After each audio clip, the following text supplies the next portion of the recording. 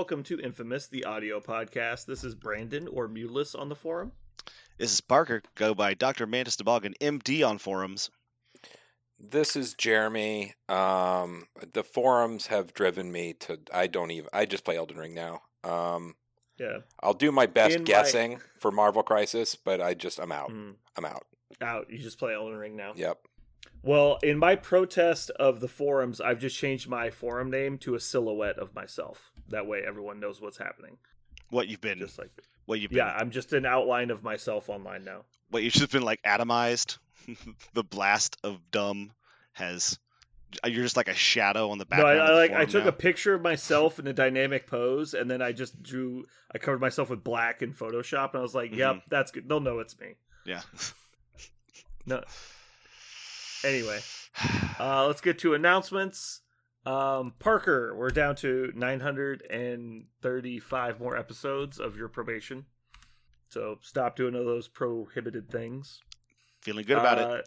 Parker, you owe Jeremy 11 pizza rolls, and you're not allowed to say pineapple blade, asterisk, or antiquing. And a new word that I've just made up that will mark with this asterisk. What, you made up a word? Or you made it up the next... He made up a word. Good luck with that. And the word was word. So now that Parker has said the... No, I'm just kidding. Like, no! But in all seriousness, so there's a new secret word that Parker's not allowed to say, and if he does, he gets more probationary episodes. Mm-hmm. That's all I got for announcements. Parker, do you have anything for us? I got news. All right.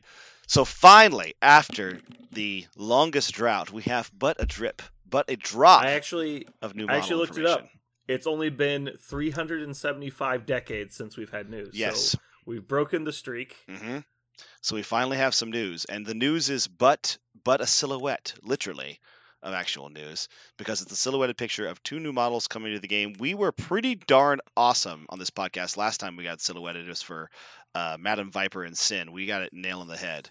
So this one, they purposely, I think, obfuscated it. It's hard to tell precisely what these are, but we got pretty strong guesses. So for those of you who have not yet seen it, it's a picture of what looks to be two potentially female characters, and the only other clue we have is there's a bunch of stars in the background, like a cosmic background, and we see Thanos' chair from his set when you buy him, the big Thanos throne. And so the two models that we're looking at, one of them has like an energy field that kind of snakes around her. She's kind of had her hands outstretched, using probably some sort of psychic ability. The tagline on the picture is called "Minds will never be the same," which means probably a psychic manipulator. And there's another character who looks to be gripping something, maybe crushing it, and she has her hand down on her side. We're not sure what she's doing with the other hand, but she has some long, like almost tassel-like things coming off the back of her. So for those of you who do not know, there are a couple characters that fit these things to the bill, and so right now the community is floating around a couple ideas. The character with the large snake-like creature around it is most likely Moondragon. Moondragon is a cosmic character, is often associated with the Guardians of the Galaxy. She was a part of Infinity Watch for a long time. Yeah. Her dad is Drax. For those of you who don't know, her dad is actually Drax. So personally, I think it's Moondragon based on the picture. I'd be very surprised if it's not Moondragon. The other possibility for her could be a psychic character from Black Order called Supergiant. Supergiant does have a similar silhouette, but she doesn't have the very iconic, energetic aura that looks like a giant snake. The thing about Moondragon is her psychic abilities literally manifest themselves in the physical universe in the form of a giant dragon. So not only is she powerful in the psychic plane, she can manifest this super psychic dragon thing, which it looks like the effect around her is that. So likely it is Moondragon. However, the other character you might expect to come with her would be Phyla Vell, her lover, and Captain Marvel, another member of Infinity Watch. She's done a bunch of different cosmic stuff, but this doesn't look like her silhouette at all. Instead, it looks like a member of Black Order, a character named Black Swan, which we've talked about a little bit on this podcast because she's shown up a bunch in modern cosmic Marvel events. And she's a member of Black Order. She used to be part of Doctor Doom's cosmic entourage when he was posing as a god, Rabo Malal. and then she got intertwined with the Marvel superheroes and eventually ended up working for Thanos in the Black Order. And that's a current Marvel universe. That's what she still does. She's a member of the Black Order. And that's Supergiant, correct? So no, that's Black Swan is her name. Black Swan. Yeah. Supergiant is a psychic character on the Black Order, and she actually is dead. She was killed. Okay. Yeah, she was killed by Lockjaw, of all creatures. Teleported her to another planet when it blew up, and what actually remains of her is her psychic essence, but she doesn't really have a giant, energy dragon. So this looks like it might be a villain and hero pair pack. If these two characters come together, it's probably Black Swan and Moondragon is what we're thinking right now, and likely coming out at a similar time or maybe near that would be their partners with the remainder of Black Order, which would be Supergiant and Phyla-Vell, the consort for Moondragon. We'd probably see both of them join the Guardians because both of them are members of the Guardians of the Galaxy currently. So Guardians and Black Order looks like what they're expanding. Yeah, I think it's based on the artwork I'm looking up online right now. I think Black Swan makes a decent amount of sense. Based on the picture, I would guess that what she's got in her hand there is some combination of like a sword and a shield, but I'm not sure. I don't know if Black Swan commonly uses weapons. I would assume not. No, she uses force fields and like energy projection. Her big thing is her force fields are very impenetrable. Kind of like an Invisible Woman kind of character, but she doesn't go invisible. Yeah. With the silhouette, it looks like she's squeezing like a soft drink that's exploding. That's exactly. Like, it looks like she's got a Slurpee. Like a Sonic cup, and she's like, die! And squishing it. It looks really silly, but obviously it's a silhouette, so it's hard to tell. But if she's got like energy manipulation or telekinetic force manipulation, that could very easily be she's manifesting shapes and stuff with her hands, and that could make sense. Yeah. But also she's got the ribbons coming off of her, which Black Swan has a lot of the time in the comics. It looks like. Yeah, she is almost always drawn with those nearly it's like Mr. Sinister ribbons, only just not nearly as many of them. Yeah, there's just 4 of them instead of 400. Right. Yeah, I would guess definitely Black Swan and Moondragon. Jeremy, do you have a thought on these? No, both of those characters I don't know anything about. What I am certain of, though, is they better not be connected with more than 7 microns thick plastic. Because everything they've made recently, it seems like, is connected with a toe or a ribbon or a wrist. One shoelace. Yeah, or a puff of smoke in the case of 3 Ninjas. It's so silly. Yeah, so it's really strange. I was joking with Spence that the Shinobi guys are standing on the belt ribbon of one of the other Shinobis. Yeah, they are. It's like ridiculous. Oh, by the way, who else is going to be drawing their 3 Ninjas Shinobi as the 3 Ninjas from the classic 90s movie 3 Ninjas? I am definitely. Is that not who they are? I just assumed that was them. I'm going to be doing. These are the adults. Yeah, these are the adult 3 Ninjas. One will be orange, one will be blue, one will be green. Yeah, I'm gonna do like Scorpion, Sub-Zero, and Reptile. There you go. I like that too. And then they'll be like a team. Mm-hmm. But I'm actually super duper excited for these two. I'm actually really really pumped for these. What are you on the page of? You think it's Moondragon and Black Swan? Yes, I'm 100%. I let's bet some demerits if you want, but I'm thinking it's... Well, I was gonna say I'm 95% sure it's those two. I'm 99% sure, and the reason why is at first I was thinking, at the first glance I had at when I was at work when this thing popped up, I went, "Oh, cool, Supergiant." But then after I take a look at the model again, and I realized the big obvious dragon, snaky serpent thing going around her body, I was like, "Oh, that's Moondragon," because she always has that snaky serpent thing. So the issue I'm having right now, and this is one of those where we try and glean insight into what other games are doing. Marvel, it looks like Marvel Future Fight has recently announced they're releasing Supergiant and Black Swan at the same time. And I'm looking at it, and Supergiant looks like she's a bald alien-looking creature with a cape that's fits the body structure really well of what it could be. Because if they were going to do Moondragon, I would imagine we would know more about like Infinity Watch or something coming, which is entirely possible because isn't the Nova movie happening where we're expecting Adam Warlock to show up? No, that's Guardians. Guardians of the Galaxy. Is that just the next Guardians? Yeah, because at the end of Guardians 2, that's who's in the pod that she's like, I'm making. Yeah, I remember that. I just couldn't remember what he was supposed to be in next. I think the big assumption is Guardians. The next Guardians movie is featuring the Adam Guardians Warlock. 3. Yeah. Okay. Well, so originally, was it Black Swan was the Rabumalal servant person? Yeah, she was the one. Black Swan was the one who served Doctor Doom when no one knew it was Doctor Doom doing it. Yeah. Yeah. So my original train of thought was, well, that makes sense because we're kind of expecting the Fantastic Four to be coming around. Mm-hmm. And obviously we expect Doom to come out when that happens. And so, Black Swan around the same time as Doom wouldn't be that surprising. But then at the same time, now that if it's just Black Swan and Supergiant instead of Black Swan and Moondragon, then it would make sense to lead more in the Doctor Doom direction. But if it's going to be Moondragon and Black Swan, I would imagine we're going to go more into an Infinity Watch kind of destination. And so I think it could really be either. I'm leaning more towards Supergiant because of the silhouette they put it on. Because it's in front of the Thanos throne. Yeah.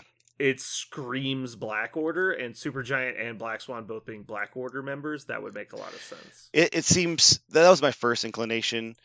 If this is not a serpent and it's just some gunk a la Scarlet Witch's model, then I'm not going to be shocked. I'm not going to be shocked. But man, I just wish I could see the bottom of the model to see if it's a dragon head at the bottom, because then it's really obvious. Think it is. I don't think it is. Yeah. I think it's just energy. Yeah. If it's just energy, Supergiant seems like a really obvious one. They haven't done villain and hero pairs very often, right? It's usually they do. There's Loki and Thor, there's Killmonger and Black Panther, there's Enchantress and Angela, there's Ronan and Drax. Yeah. There's Daredevil and Bullseye, Punisher and Taskmaster, Gamora and Nebula, arguably, even though that Nebula has a redemption arc. Mm-hmm.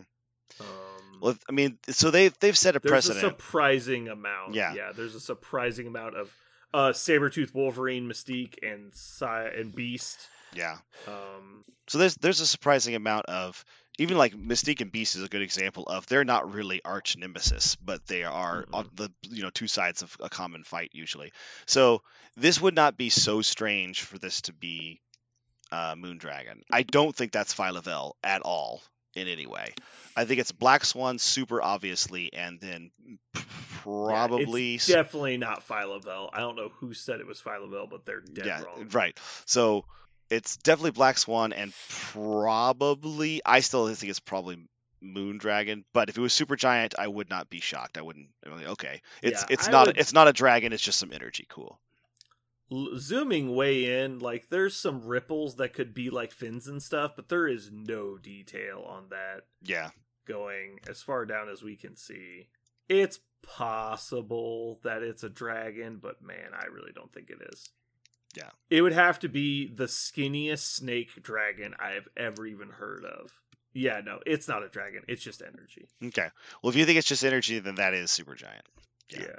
Because if you look at it, it comes out from behind the what's it called? The background there, and you start seeing the black silhouette. It comes up, and there's like the ripples that could be like a fin on the back, but it's still like there's no orientation to it really, and it just kind of curves there.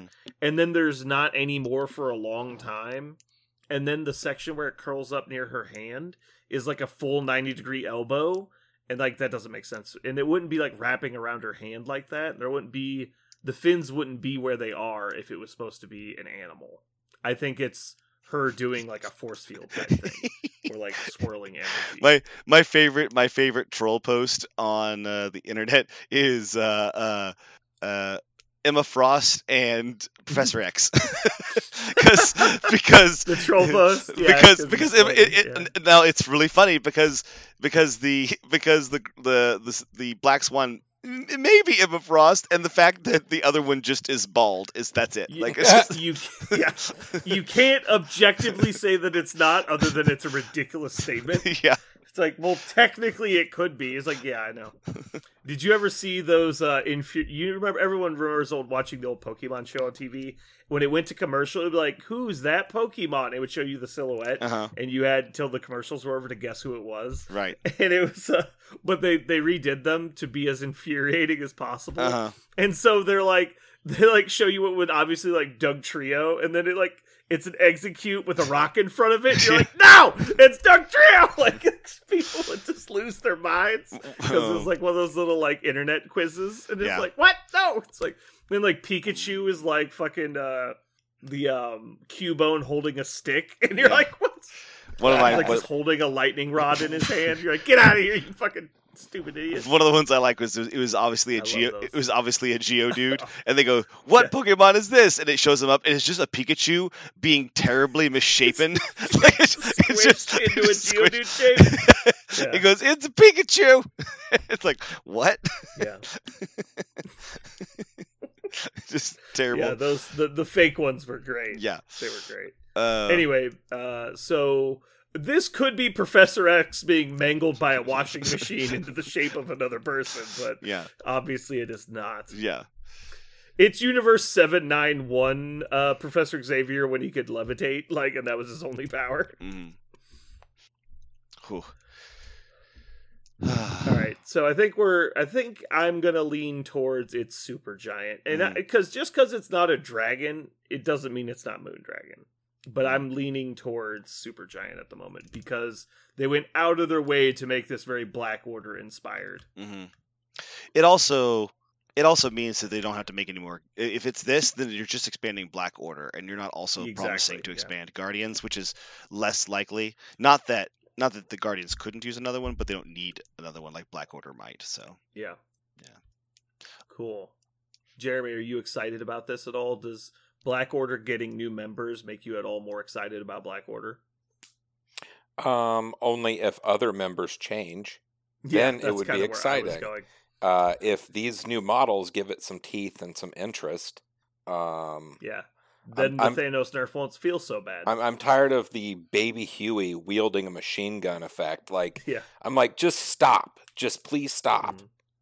But whatever. If it is Black Order and Thanos gets a little bit of a Nerf bat hit on him, I'm happy for that. Great, grand. Yeah. What, really? You think they're going to nerf Thanos in order to make Black Order? No, the problem is Thanos is such an outlier that he needs to be nerfed anyway. But nerfing Thanos would make Black Order harder to play because they don't have their fucking crutch dragging them to the finish line anymore. And so giving them more options would be a good way to fix that problem. I see. To where Thanos is an option, and then you could run the 6 non-Thanos models in Black Order, and you would have more ability to do stuff. Because his leadership really isn't important, and all their tactics cards work without him.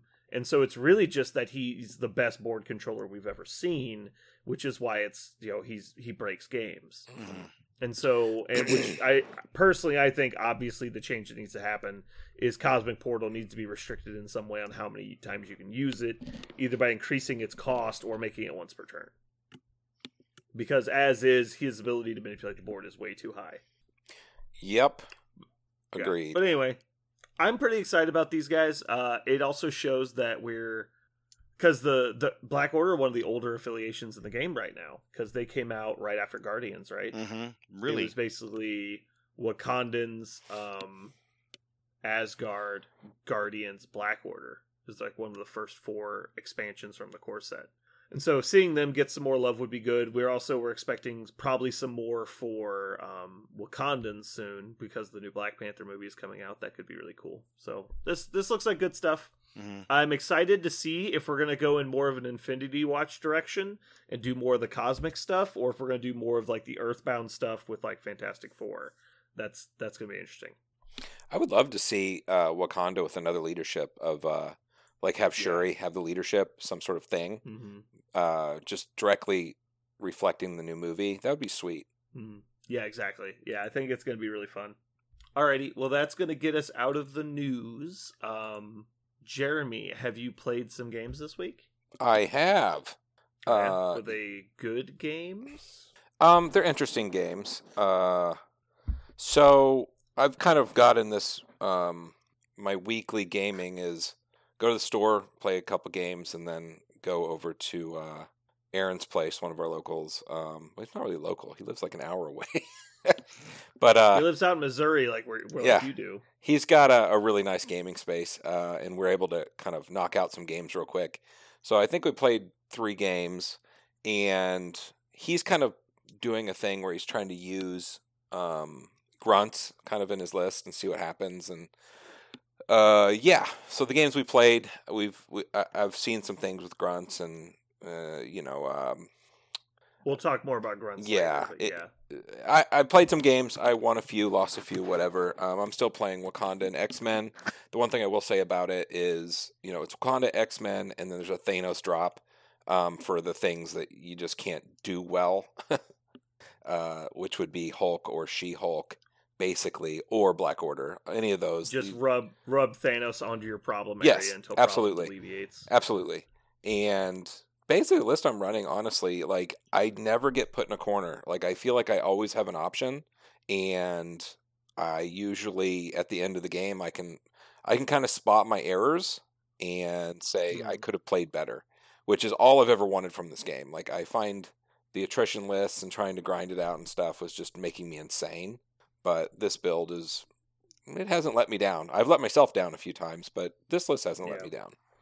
I think X-Men are in a really good place right now with their new releases combined with their old efficient models. Yep. They're in a really good place now. They've got more options and they can synergize with new stuff. I have a question. You said you're dropping in like Thanos for like something that your list can't deal with. Yeah. Is it actually better then to just have Thanos in your list all the time? When are you like, oh man, I'm so glad I didn't take Thanos? Is that ever a thing that crosses your mind? Depends on the mission selection, I believe. It depends on mission, and it also depends on what you're doing. If you're going super wide on me, Thanos doesn't do anything. But if I see that you have a 6-point flagpole model or tentpole model, Thanos can deal with that.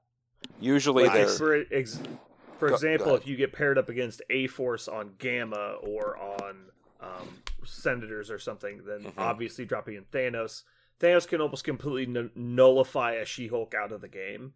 And so it's a very different game when your opponent can't leverage those strong pieces against you. Mm-hmm. But, the answer, honestly, is most of the time Thanos is the better answer to most things just because of how egregious he is. But I still love playing the game. Like, my game isn't to play Thanos and win. I know, again, if I lose a game and I've got Thanos in my list, I probably lost it because of me, not because of the list. But he's not my favorite thing to do with Marvel Crisis. But there is some models. Again, Hulk is one of them. She-Hulk is another. There's a few other outliers that Magneto is another one. Like, things that are just really difficult to kind of one-shot or take off the table in a turn. Because X-Men can do a lot of damage. Wakanda can push shit around. But the list kind of can't really take stuff off the table in one go. So if I see something like that, then I put Thanos in there. That way I can kind of control them away from me while I deal with the rest of the army. That's the idea. And again, this is my tournament list. Like, this is the list I want to go and actually win with. Me and Brandon Shelley played a game the other day, and I told him, I said, look, I'm not going to play Thanos, so don't worry about it. So, of course, he played Hulk on me. I remember this game. And he's like, this son of a bitch has Hulk. Yeah. So, it just... and you didn't have your Thanos safety blanket to keep him away from you. I did not. I fucking watched that game. Yeah, I didn't have any answers, and Hulk basically pummeled my army. And that's not to say, like, he didn't play good or anything. He played great. It was fine. He did all the right things. But, yeah, Hulk beat the shit out of me, which I had guessed. And not having the model that I need caused me trouble. There's other ways to do it, but I don't know. Maybe I'm just not smart enough. I'm like, here's Thanos. How about that? Like, it's fine. I don't have to always like figure out 27 moves ahead in a chess tournament. Like, I'm like, how about I just use a hammer on a nail? Like, fuck it, right? So that's what that list is about. Cool. Well, I haven't gotten to actually play any games lately, but I did watch about 5 minutes of a game, so it's like the same thing. I watched other Brandon and Aaron play a game where they were basically just doing like Rochambeau in the middle. I don't know. It was Gamma Wave. And I saw there was a Hulk, a Doctor Strange, a Thanos. Jesus Christ. And what was the other model? Black Dwarf? I can't remember. Maybe it was like Hulkbuster. It was a just mosh pit in the middle of the table. It was like in this, like the size of a CD sitting on the table, there was 12 points of models. I was like, guys, you need to calm the fuck down. And so they were like, yeah, this is getting out of hand pretty quick. Royal Rumble style. Jesus Christ, guys. Who was playing Thanos? I think it was Aaron. Okay. And then, because Brandon had Hulk and Strange. Yeah, I think it was playing Defenders or something. Yeah, it was a mess. Yeah, there was nothing else. All the train was gone because Hulk was there. Mm-hmm. So it was just like this 18-inch circle where there's basically nothing, but everything that was basically touching each other right in the middle. It was like a bullseye. I was like, oh, so this is where all the dead people are. It was pretty cool. But yeah, so I haven't actually gotten to play lately because we've been working on the store remodel. Hopefully not this week, but next week I'll get back to playing games. Parker, I believe you've played games? Yep. So I set out to play Shield, and what I played was Nick Fury. And Shield, I'm being facetious. I did play him in the Shield affiliation, but Shield is a weird cookie. It's weird, fickle beast. Yeah, it's a weird to build. It's kind of weird to play because they kind of want to go wide in order to take advantage of one half of the recovery mechanic, but they also would really like to have priority, and they have like a great model in She-Hulk that I think does a lot of stuff for the list, but she is exactly the opposite of going to get value out of the ability. She already has aggressive, right? She already has aggressive. It would be interesting, I guess, if somebody tried to push her away with the attack and then she aggressive twice. So it's not completely impossible to go off, but it's not what you want to give the model aggressive because they don't have it, right? But she already has it. There's also potentially a weird interaction if you do the pseudo aggressive twice. Because if there is like an angle you can't get to because you're supposed to advance towards them, right? You can advance past them in one direction and then slingshot back over the top of them coming back the other direction. Right. So you can actually end up farther away from them than you started. Wait, can you? I thought towards them means right, so you walk past them and end in base contact, but you don't have to advance your full advance. And so you just go just enough to get to the other side of them and then walk full back the other direction. Hold on, how does that count? Because now that you're past them, towards them is the direction you came from. Yeah, but you're not separate moves. But as soon as you move over the center of their base, no, that's not how you're no longer moving in this game. It's not how Think of Webline. Think of Webline. Towards, they go over your base. Once you determine the direction, that's just the direction. And now we're moving in that direction. Yeah. So you're not prevented from moving past them. Yeah. Like in War Machine, you had to stop once you made contact because you were no longer moving towards them. Because the distance was no longer being reduced. Right. So, but She-Hulk you're literally, losing, functionally 4 victory points if you're behind, right? Because she's only going to get dazed once as opposed to 2 other characters getting dazed twice. So I heard down through the grapevine that you got a lot of scenario points off of your leadership. So my game against Aaron, the one game I had with Shield so far, it was very one-sided. Like Aaron and I both, at the end of it, like, well, I got diced. My first 8 attack rolls, 7 of them had 0 hits, crits, or wilds. Yeah. 0 hits, crits, or wilds. It wasn't even like he defended them well. I didn't roll any. And see, his defense dice also showed up a bunch later in the game. So I didn't have any dice advantage the entire game. So because of that, his Juggernaut one-shotted my character who had the Senators, and then I couldn't down him just because I couldn't conjure enough attack dice against Juggernaut. and Juggernaut just basically kept the extract until the win of the game. Yeah, but I want to talk about the Nick Fury's leadership. How did that interact? So, because I was behind the entire game, every single time he was dicing me really hard, because he was dicing me constantly, I kept getting victory points. So, by turn 3, I was only down 3 victory points, even though I had only scored 1 secure and never scored an extract. I was only down by 3 on turn 3.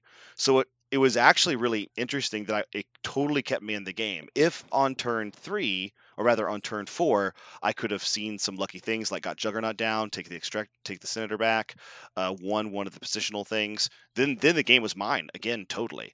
So the shield affiliation ability to come back on those victory points when you're losing in the early turns is a real thing.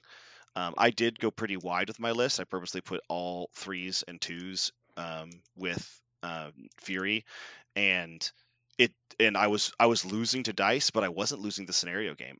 The game should have been like a complete rout. It should have been 2-16, but it ended up finishing up like 10-16, almost entirely on Fury's leadership.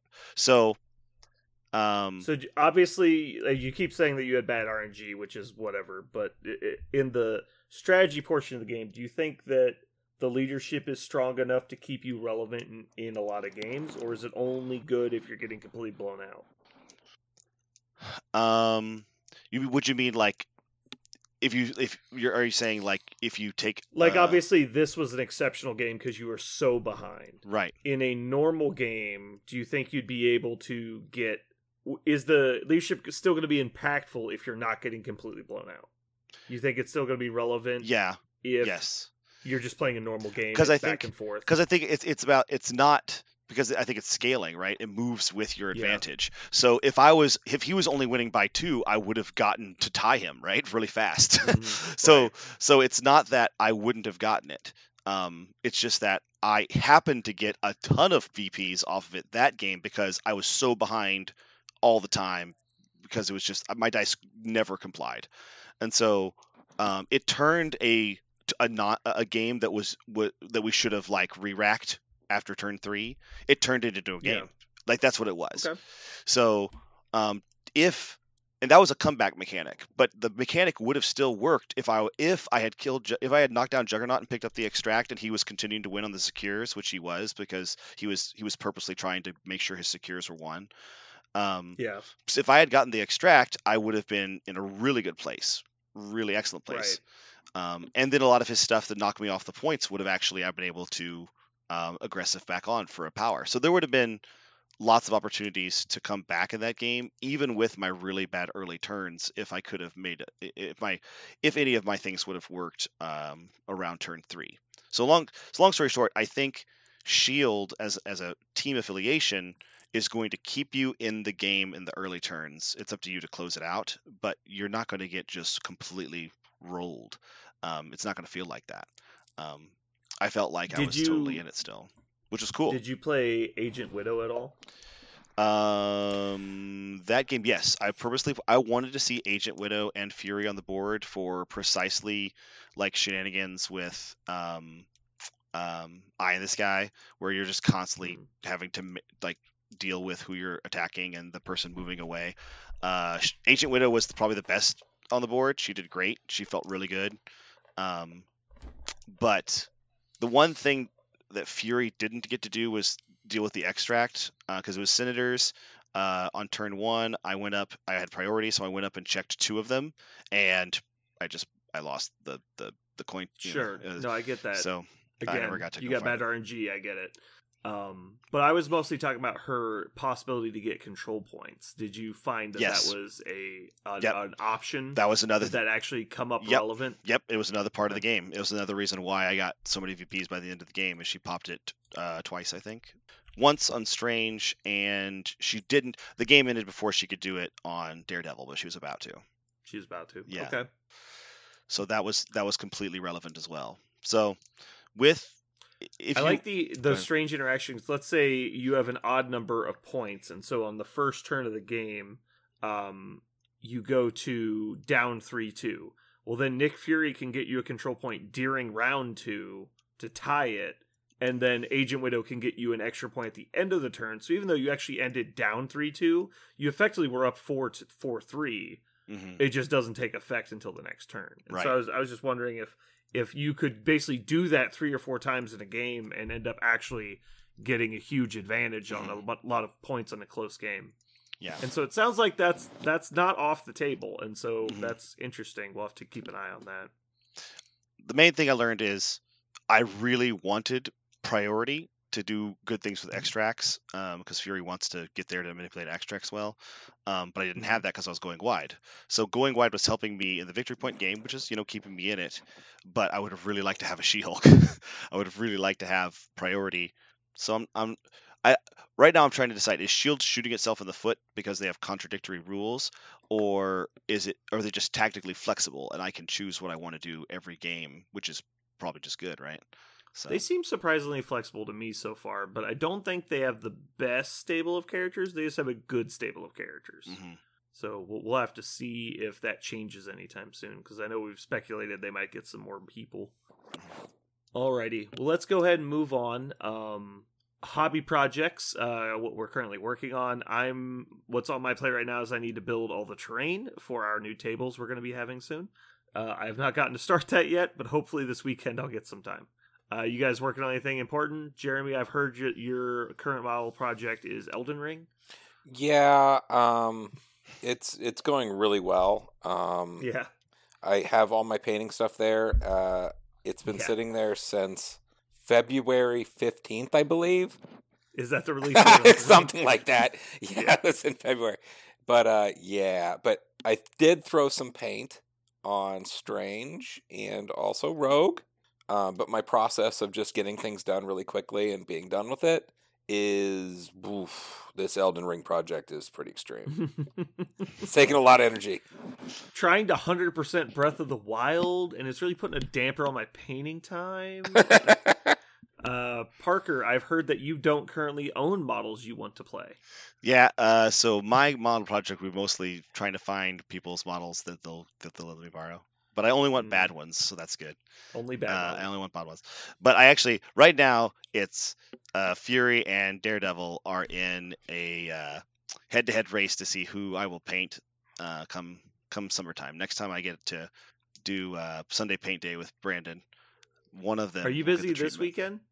I haven't looked, but almost definitely, but it's possible. I really want to do. I need some motivation to work on these fucking terrain kits. So if you are free this weekend, let me know. Even if it's not Sunday, just let me know, and we can. Or Jeremy, if you want to schedule some time to come over and paint, I need to get a lot of this terrain knocked out so I can get it to John to get painted. Yeah, the remodel has eaten more of my off days than I expected. And I've only had 2 days off in the last 2 weeks where I've been in town, almost 3 weeks actually, and so I haven't had any time to mess with that stuff. But hopefully soon. When do you get time to play Elden Ring? I don't play Elden Ring. I don't own a device that plays Elden Ring, to my knowledge, unless it's on computer. It's on computer. Oh, okay, never mind. Yeah, I'm not actually really big into those.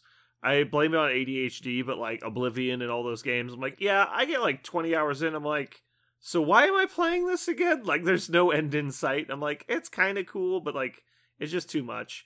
I don't have the level of free time to put into video games like that, and so they're just not appealing to me. But if I had the free time, like, I bet I would love playing Fallout 3 and all those old games and like Oblivion and stuff. I bet I would fucking love it.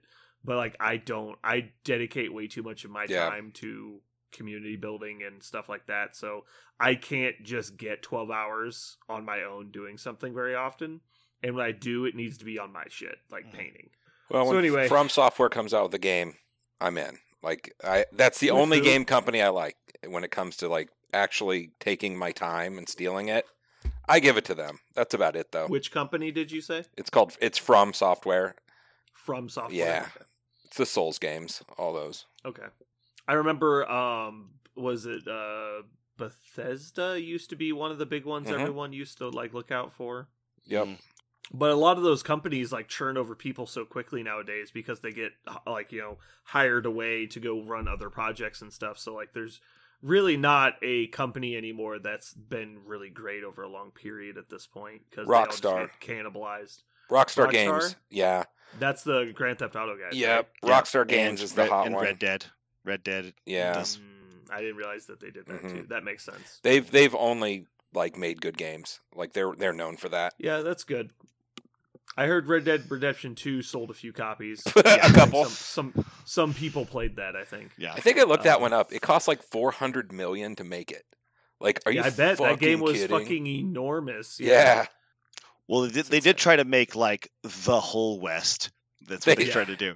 Look, what it game was did just you make? the We United made the Wild States. West. You're like, what do you mean? Like, yeah, it's you can go out there. It's like that rock is actually there if you go out to like fucking Montana or wherever the fuck they are. Yeah.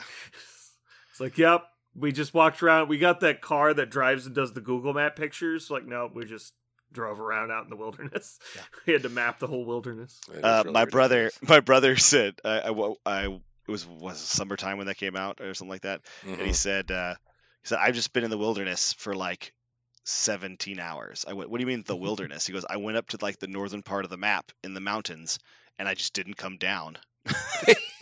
I was like, I now live here. I just became a mountain man. That's all I did.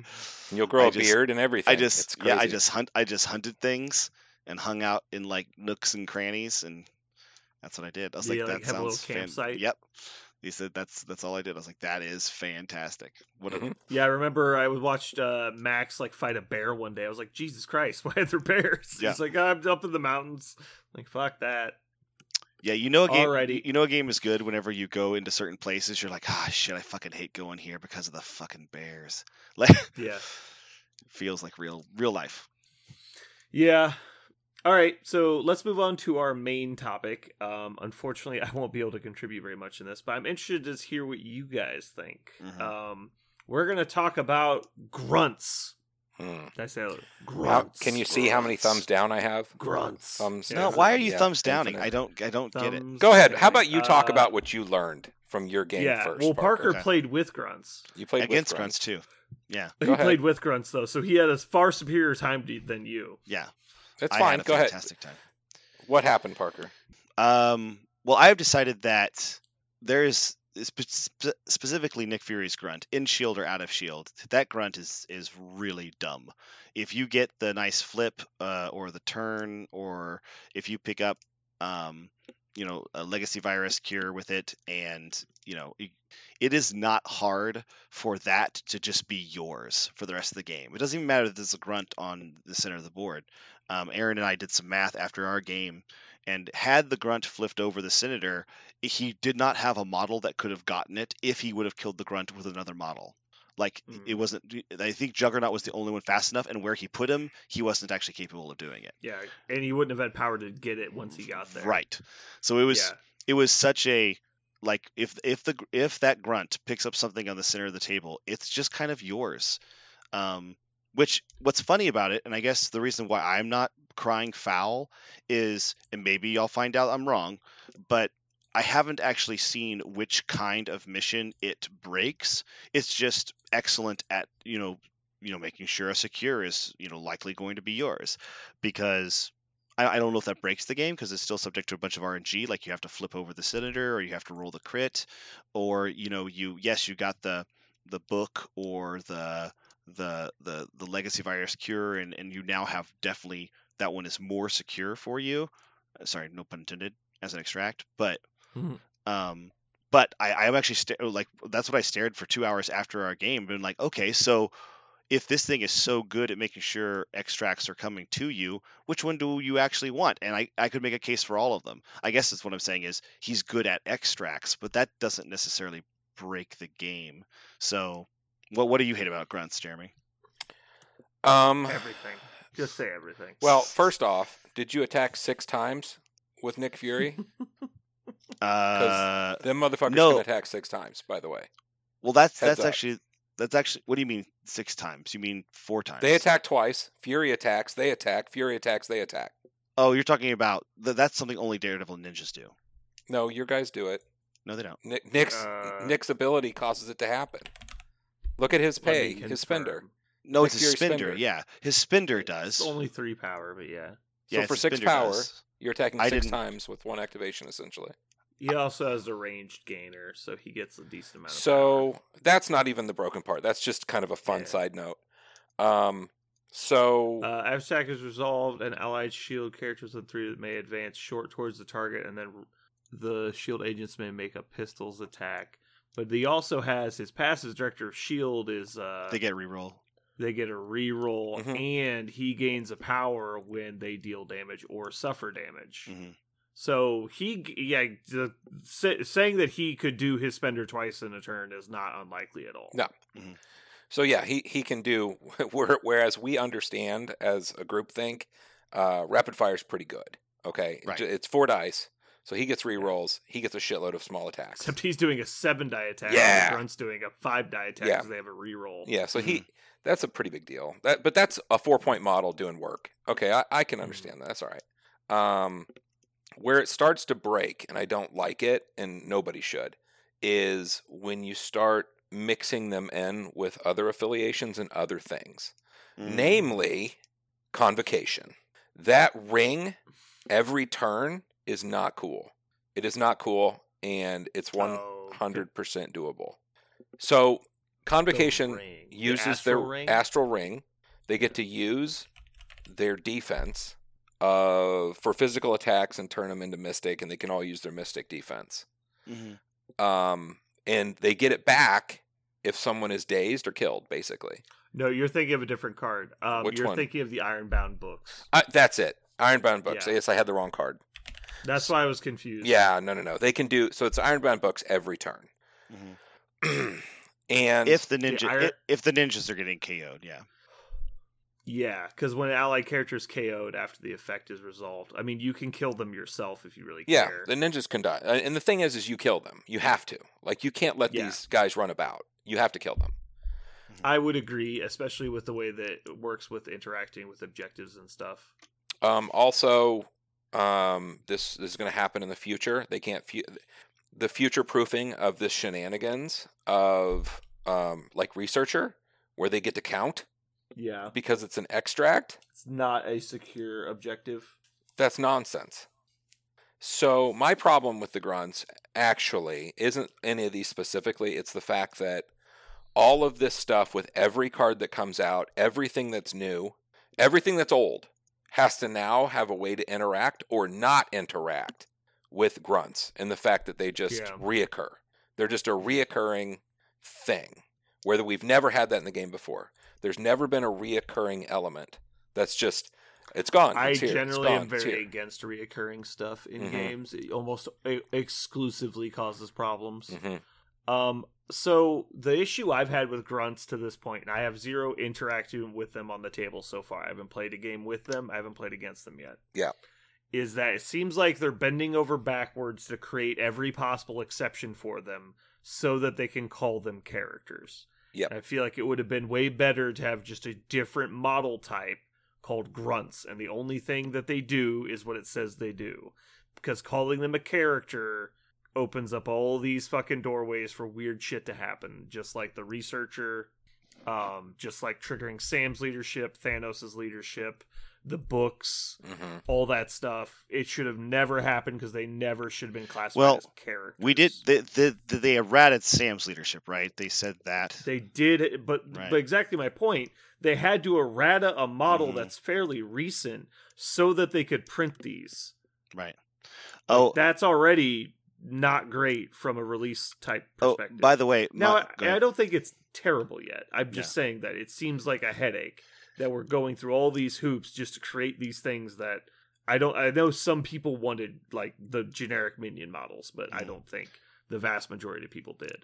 B-dubs, I put Punisher and Winter Soldier in my Daredevil list I'm going to be playing tomorrow night because Punisher gets tokens when the ninjas die, and you can trigger Winter Soldier's extra attack off of a grunt death, and like those two things are going to happen a whole lot, or Daredevil just gets to eat people.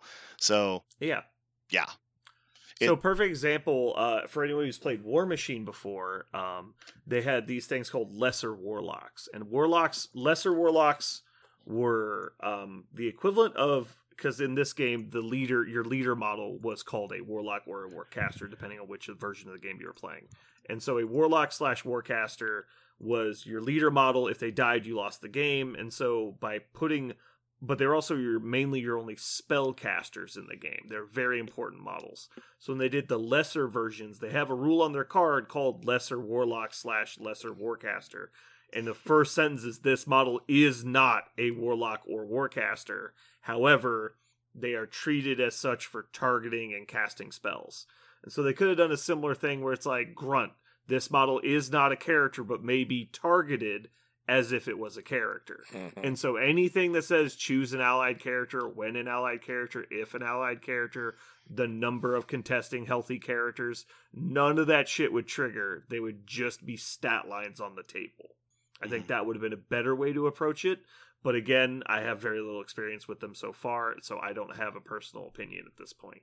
I'm just saying that I think that might have been a better, based on what I've been seeing people say, I think that might have been a better idea.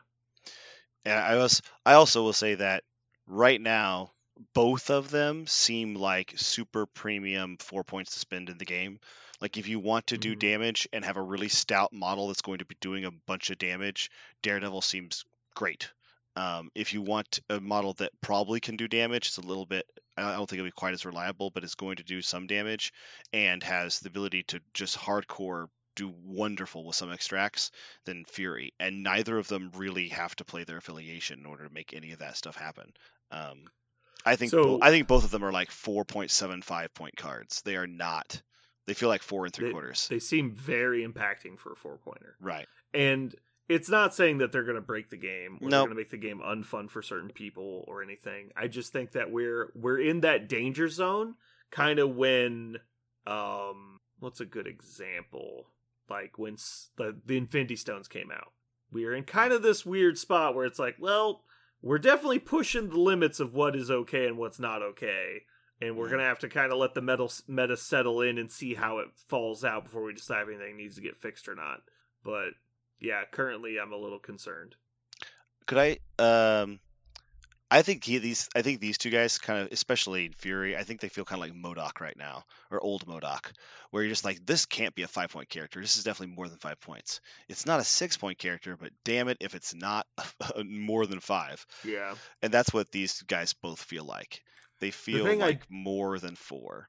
The thing I do like about how they did this is that grunt rules are in the main rulebook, which is a living document. So at any time they can go in and tweak those things to make it better or worse, to make it fit the game better. So I think that was a good call. As far as printing cards and making things like good or bad in that way, I don't like the shield agents and the ninjas cards, because why the fuck are they not just tactics card sized? Why are they tarot card sized? That's so weird. Stupid. It's so weird. It doesn't make sense because you see the card in person and it's enormous and there's like no info on it. There's fucking 2 lines of text on it. Like, fuck off. Like, this should have been a tactics card. It's very annoying. So yeah, it takes up too much space on the table. It doesn't look right on the table because there's no other examples of it. It's very weird.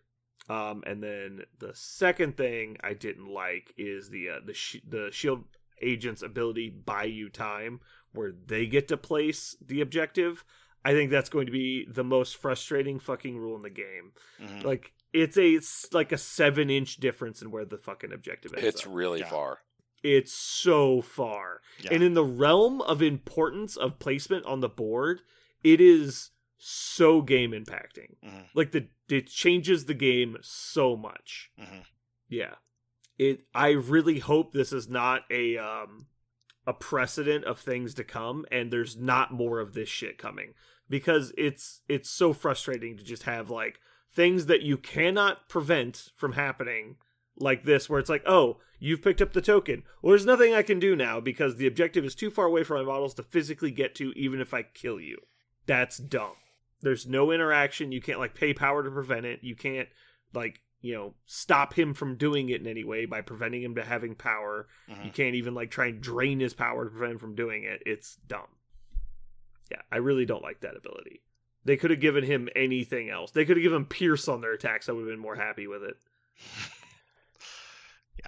See, I kind of like those effects that are like that. I don't mind that half as much as I mind, like I was saying, the convocation effect of kind of having something infinitely for no cost that's normally has a normal cost. Things that use the reoccurring model effect are a real problem.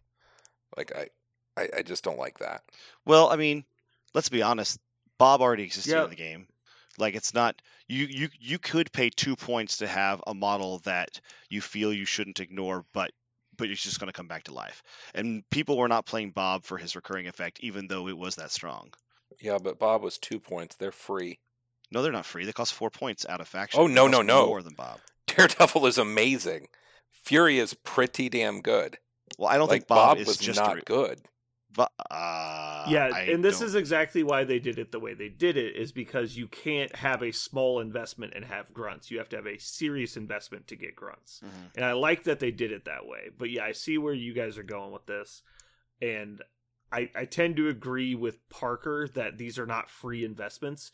You can't build a good synergistic list and then spend 2 points on a grunt. It's a 4-point investment, and if you want to argue that the models are worth 4 points, I'm not going to disagree with you. Mm-hmm. They're probably better than 4-point models on the regular, but you can't just invest. So token investment level, it takes a lot. I will also go ahead. The problem I have with future game balance for grunts is that, generally speaking, in games, when you want to try and target nerf something, you throw in something that directly preys on the thing that's causing the problem. So, like, perfect example would be Thanos' leadership in this case. Thanos' leadership saying, well, I'm going to get an extra victory point every time I kill this idiot. Okay, well, this is a problem, but when you see that, because of the nature of how list selection works, you can just not play your grunts against that leadership. Mm-hmm. And there's no counterplay then. Like in those other games, you don't have like a sideboard you can just not use. Like if your opponent's playing a swarm army and you just take something that gets bonuses when they kill things, you're set. But what happens when they change their list after they've seen you have the counter? They're like, oh, well, shit. Like that's where I'm like, well, this isn't great long term. Wait, hold on. I'm a little confused. You think that's not I don't know how you counter them because... Yeah, you walk up against like the guy who's running Thanos, and you're just like, okay, I don't play Nick Fury, and they're like, oh, well, shit. Well, it was not that, but I actually think it's the opposite because we just got done talking about how strong Thanos is in general, and if he I'm just using him as a blanket example of a model that directly counters. I'm not saying Thanos specifically. I'm just saying if they print a model that's the equivalent of Thanos' leadership without paying 8 points for a good Thanos, then you just don't play Nick Fury in your squad, and you have to deal with them having the counter. Does that make sense? I guess, but that's still... I think that's good, right? It's good that your opponent can bring a model that's really, really good against an oppressive model. We all agree. For some reason, the meta all agrees that Nick Fury's horribly oppressive. I think you're getting caught on the fact that I use Thanos as the example. No, I'm not. Like, I'm putting that away for a moment. There's some other effect in the game, but I can drop meta choices in my list, right? People do. I do right now.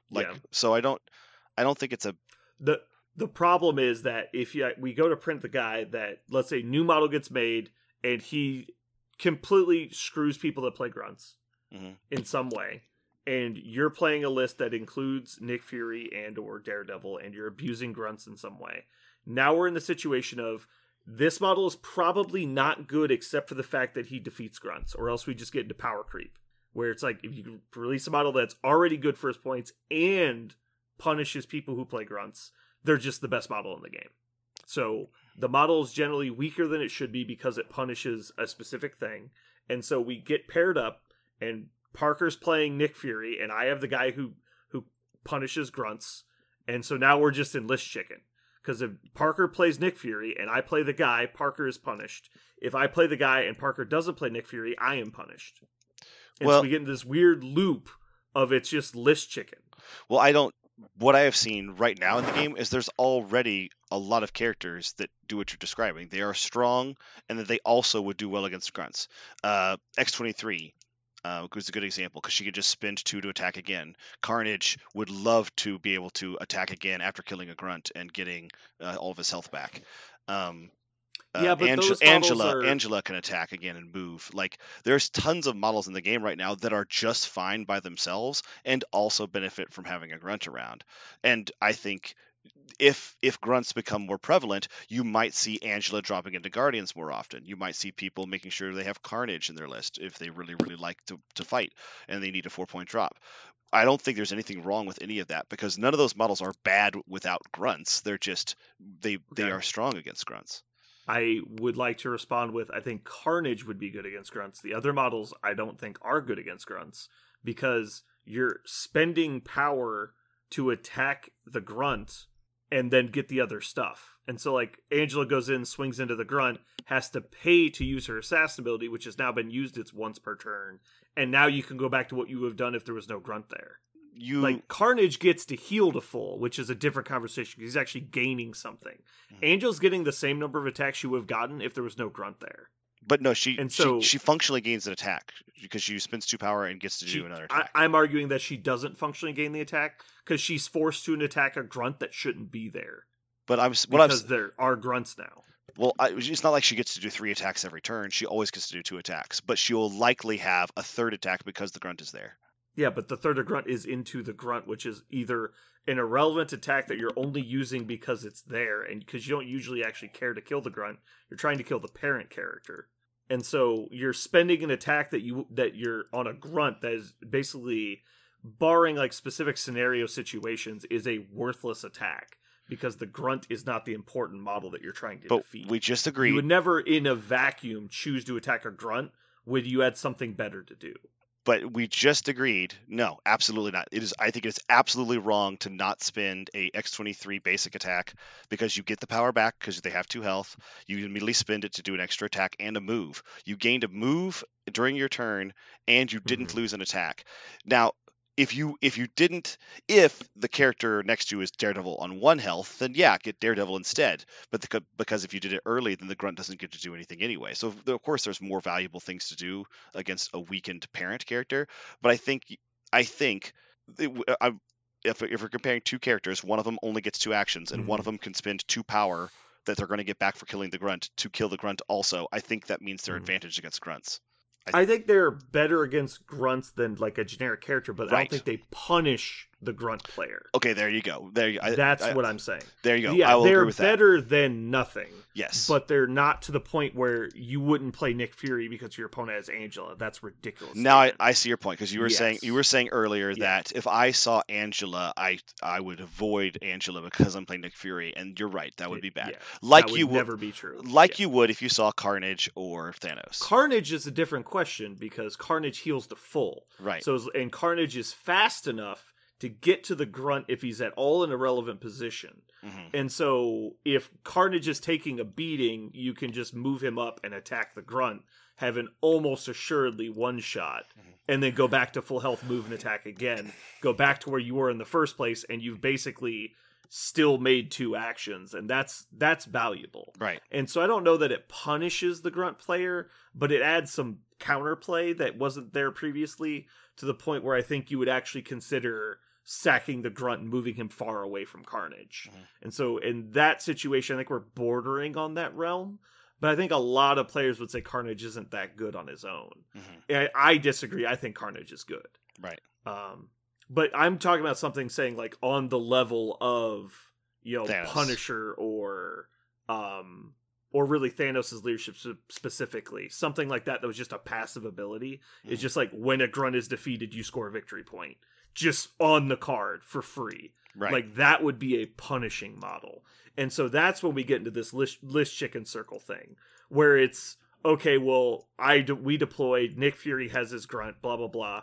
And in the situation where I'm not screwed, where we both took the stuff, you took Nick Fury and I took my counter model, then you could still just take the shield agent, run directly away from everybody. And I have to actually work to go get it, and then you just never resummon him. And so that was like the level it would have to be to do anything. And in that situation, we're like, all right, I just don't play Nick Fury.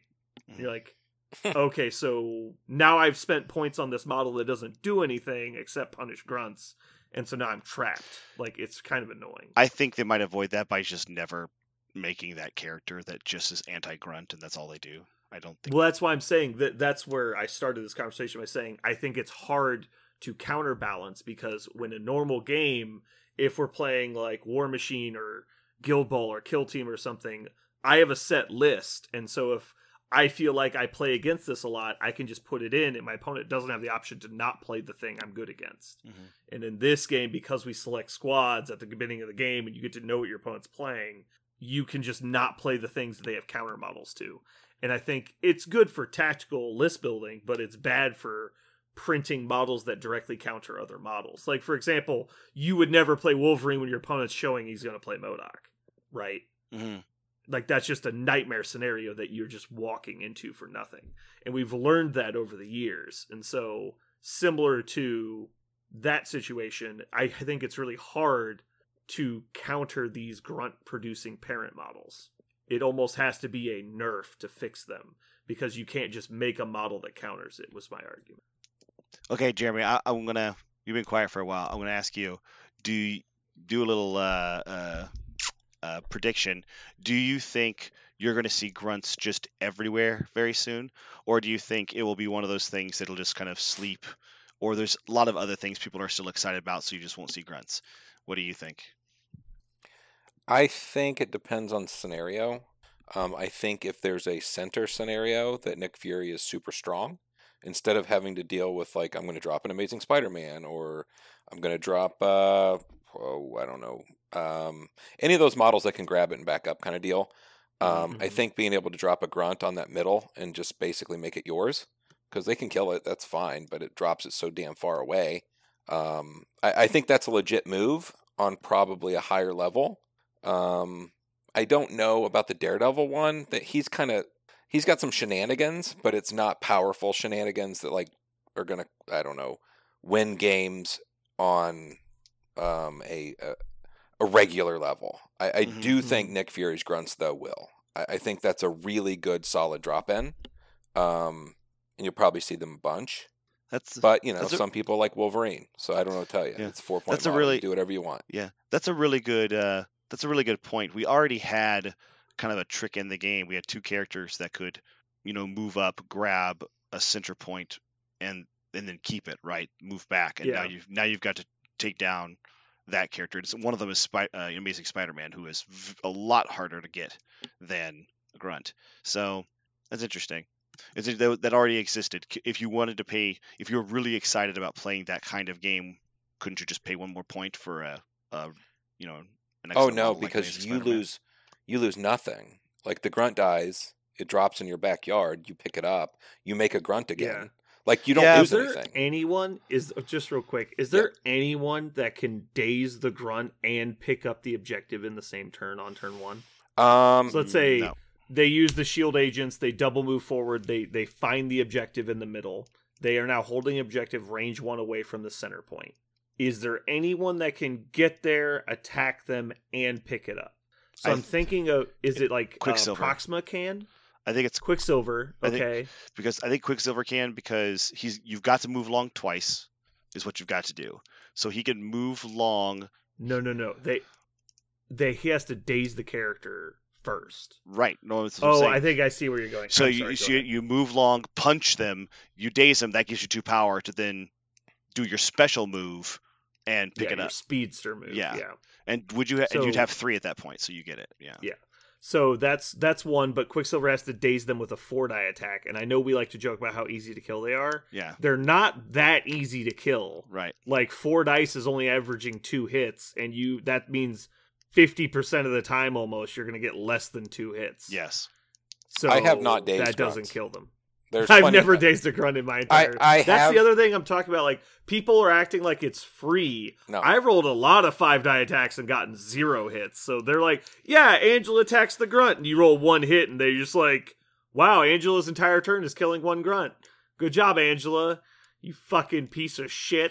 I think the more common tactic for if that happens is going to be a web line or a bow type walk thing, dragging it into your lines, and then someone else is going to have to come get it. I don't think there's not too many that can do the other thing. Yeah, so Quicksilver, it's possible, but I think it's kind of dicey, because Well, I guess as long as you get the 2 power, it's okay. I think Proxima is not bad because she can move long, energy spear throw, place within 1. Oh, actually, hold on. She doesn't gain power. But she doesn't spend any power, so she has the 1 she already had. The spear throw is after the attack is resolved, place within 1. So that doesn't work because the grunt's already dead and removed from play. Yeah. So she can't even place within 1. What about Amazing Spider-Man? Can he do it? He probably has to roll like a 3. wild. So if he gets his momentum trigger, choose another enemy character within 2, that's not going to be the case. So that's a no.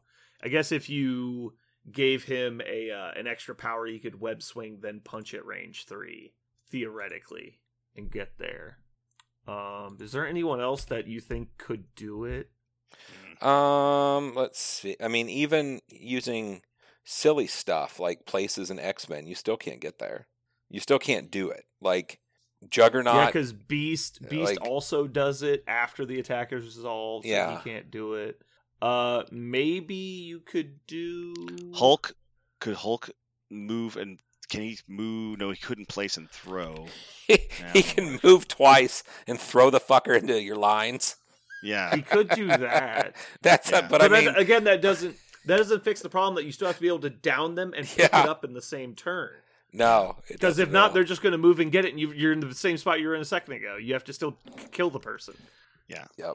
It's and bad. Now you're spending like 3 activations to get it from this fucking free grunt. So, I mean, the answer is honestly, I feel like yes. I think Nick Fury has game in almost any list. Like just for that. If the affiliation, if the scenario drops and there's a center extract, I don't know that there's a better choice. Like it's so good. Other than playing chicken on the center, which is also fun, but yeah. And so I was talking with Parker. I thought it was actually an interesting thought process to say, what if, like, you're doing senators, what if you just don't go on turn 1? Like you just either pass or activate somebody and don't check a point. Because your opponent has a 1 in 3 chance of finding the objective if they check for it. Which is the same odds they have as if you go on turn 1, but if they check and fail, you have a 100% chance of finding it. Mm-hmm. Oh, because you have both of them? You can do that? Because you can check both. Yeah, sure. And so on Senators specifically, I think it's worth it to let your opponent go first, because there's only a 1 in 3 chance they find it. And if they go for it and miss, there's a 100% chance you find it. And if they go for it and they get it, now your shit isn't separated across the field and out of position. So then just Fury and the Grunt go after whoever go after the extract, and once one of them gets it, then it's much because more difficult to if back. you like what happened to Parker is he went for and got the 1 in 3 chance he didn't find it, and then his opponent immediately picks it up and knows exactly where it is, and Parker's already activated 2 of his models, and then Fury and the minion were way out of position, so now they just become basically Daredevil. They have to just fight. And that's as we're opposed to that, if you're playing the turn 1 reposition thing where you jump to the minion, and you know where it is, like they find it on the first turn, you just double move the minion and then drop Nick Fury on top of them, and then you just double tap them with Nick Fury, and the agent, if you do really well in the first attack, the agent might get to punch them as well, which would be pretty funny. Yeah, everything I can find that would move you is after the attack is resolved, and so Quicksilver seems like the only one that's actually really good at stealing it. Because also you could just play, if it's an asset token, you could play, can I borrow that and just steal it on turn 1 and not have to deal with they're going to drop it backwards. And then you could, if you've triggered the dash, you could just move backwards on your own. And you might not even kill the Grunt, which would be hilarious. Yeah. Because you could just do 1, not kill the Grunt, and laugh at them. That's actually one of the things that Aaron and I were talking about, is even if you manage to get more than 1 activation, or you did some weird Quicksilver thing, now whoever's got it is way on the other side of the field. Like you're way across the midpoint, and the Nick Fury player still has the rest of his models, because that may have been his first or second activation, right? So it's not even like you now have it. Oh, good, Quicksilver is now way on the other side, totally by himself against the rest of the list, and maybe the rest of the list is She-Hulk. So you're like, well, shit. So yeah, it is not a done deal that you actually manage to undo the nonsense of that grunt. You're now on the other side of the field. So I don't think we're to this point yet, but I wanted to talk about a hypothetical because I think this would be a good idea right now, at least, because we've all seen when new models come out and they're noticeably like game impacting, or they're just high aesthetic ratio. Like when Brotherhood first came out, Magneto was on every table for 3 months because everyone loves Magneto. And then when X-Men, same thing. Someone was playing X-Men every game. And then pretty much the same for all the new stuff at this point coming out. There's 12 people playing. Everyone's buying the new stuff. They all want to try it. They all want to see what it's like. So the volume of these models getting played is obviously very high because it's flavor of the month. And so, and especially at this point, because we haven't had any releases for 3 fucking months. And so, flavor of the month releases, everyone's going to be playing them. And we know that grunts are really, really strong on centerline extracts. Mm-hmm. Should we stop playing centerline extracts in the meantime? I know what I'm going to do. I mean, obviously you're playing Nick Fury, so you have no choice. You're hammering the go harder button, right?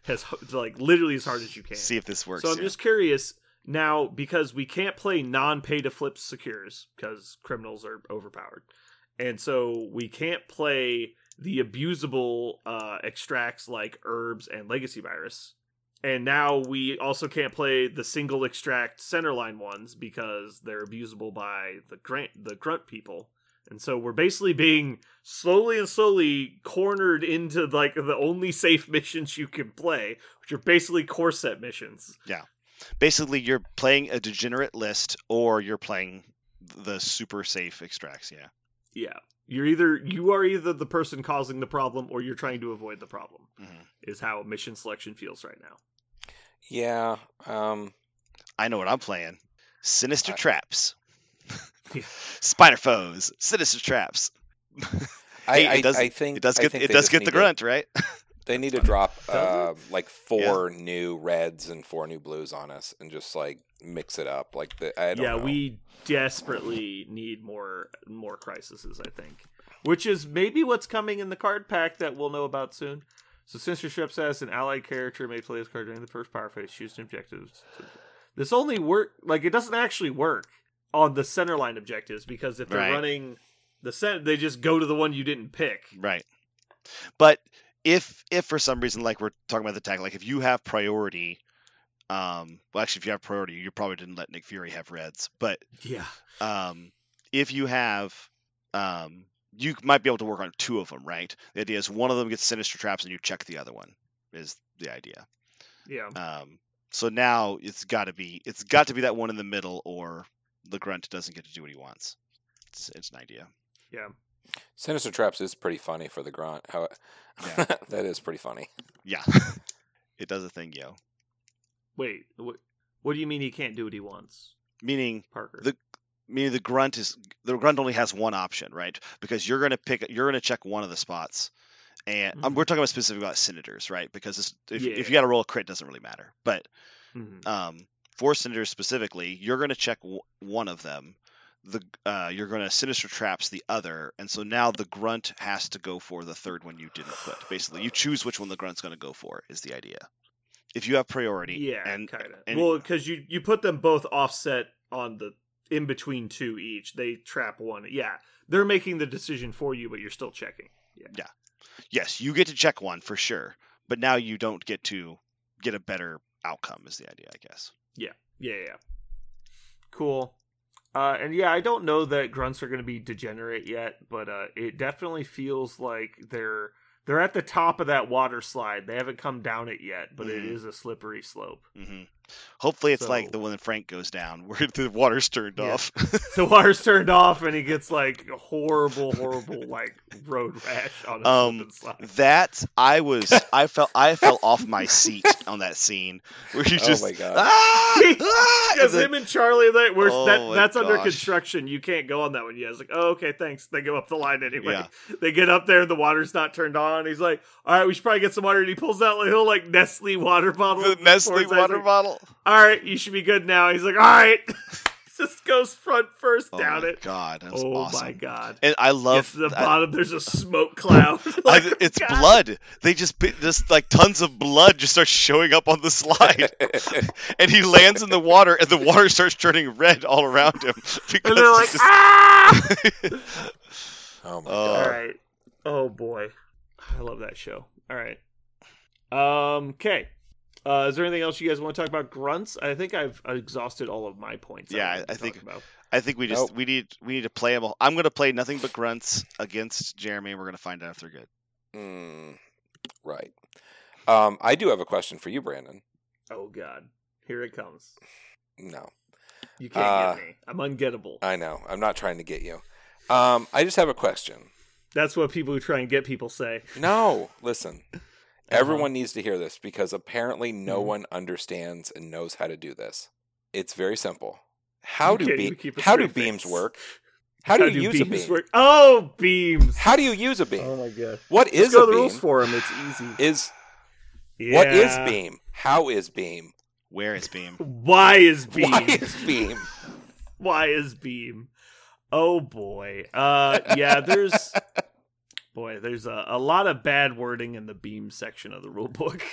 I don't know if we have I don't know if I want to go into this right now. Let's make that a from the forums for next time. Okay, because I got to tell you, every game I play now, the game's going differently. The game's going fine until a beam happens. Someone uses a beam until and a beam throw our happens. models away. And it's like, seriously, it's like everyone on the team has rotten fruit and just starts throwing it at models. And you're like, what is happening? Yeah. I'm actually really curious. We don't talk about that rule. I have purposely not looked at the nonsense that's appearing about the beam thing. So I'll be curious. You don't have to tell me now, but I'll be curious to learn more because I don't beam as a general rule. You better rule. not. I just don't. I don't beam as a general rule. As a general rule, I just avoid it entirely. Yeah, when the rules forum and people started getting crunchy with the game, there was a lot of questions about beams. I was like, I kept seeing them pop up on the rules forum. I was like, duh, just read the beam section, idiot. And I'm starting to think that they might have been onto something because I went down this rabbit hole. And there's a lot of fucked up situations where just weird stuff starts happening in the beams. Neo appears. And admittedly, it's not unless there's other rules that are triggering on the beams. It's only when you start mixing in other bullshit is the problem. So, yeah. So anyway, let's go on. Oh, something while we were talking about it, I'm pretty sure this is correct, but I've been terrified to ask because I think I've been doing this wrong. Uh-oh. Or just at least nobody has screwed me yet, which is really the more surprising thing. So models with rapid fire. If you bodyguard and the bodyguard's out of the rapid fire attack range, you just lose rapid fire, correct? Yes, that's what I thought, but nobody's ever done it to me, and there's been a lot of times where they just weren't paying attention. I'm like, oh my God. Yeah, it's like, it's like, I'm going to shoot Scarlet Witch with Punisher, and he's like, okay. And then, like, I let go of the 4 dice, and then I look up and realize that Captain America's standing range 2 behind her, and they didn't bodyguard. I'm like, you're bad at this game. Like, I just don't even know what to say. It's like, I don't want to bring it up because I'm just hoping they don't know that, and then I can just keep shooting them. Yep. Yeah, that came up anyway pretty recently. Yeah. By the way, bodyguard #1 ability in the game for my opponent to have because they never remember it.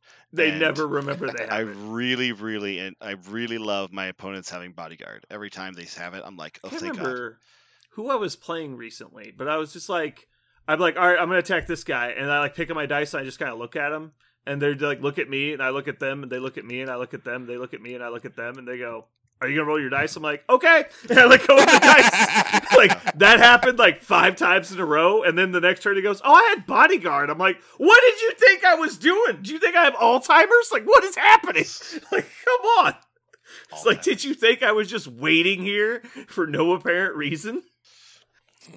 Yeah. Anyway, all right, that's going to end our main topic today. Parker wants to share something with you guys. We told him he couldn't, but then he cried, and we felt really bad for him, so we told him he could talk to you about the comics. I win.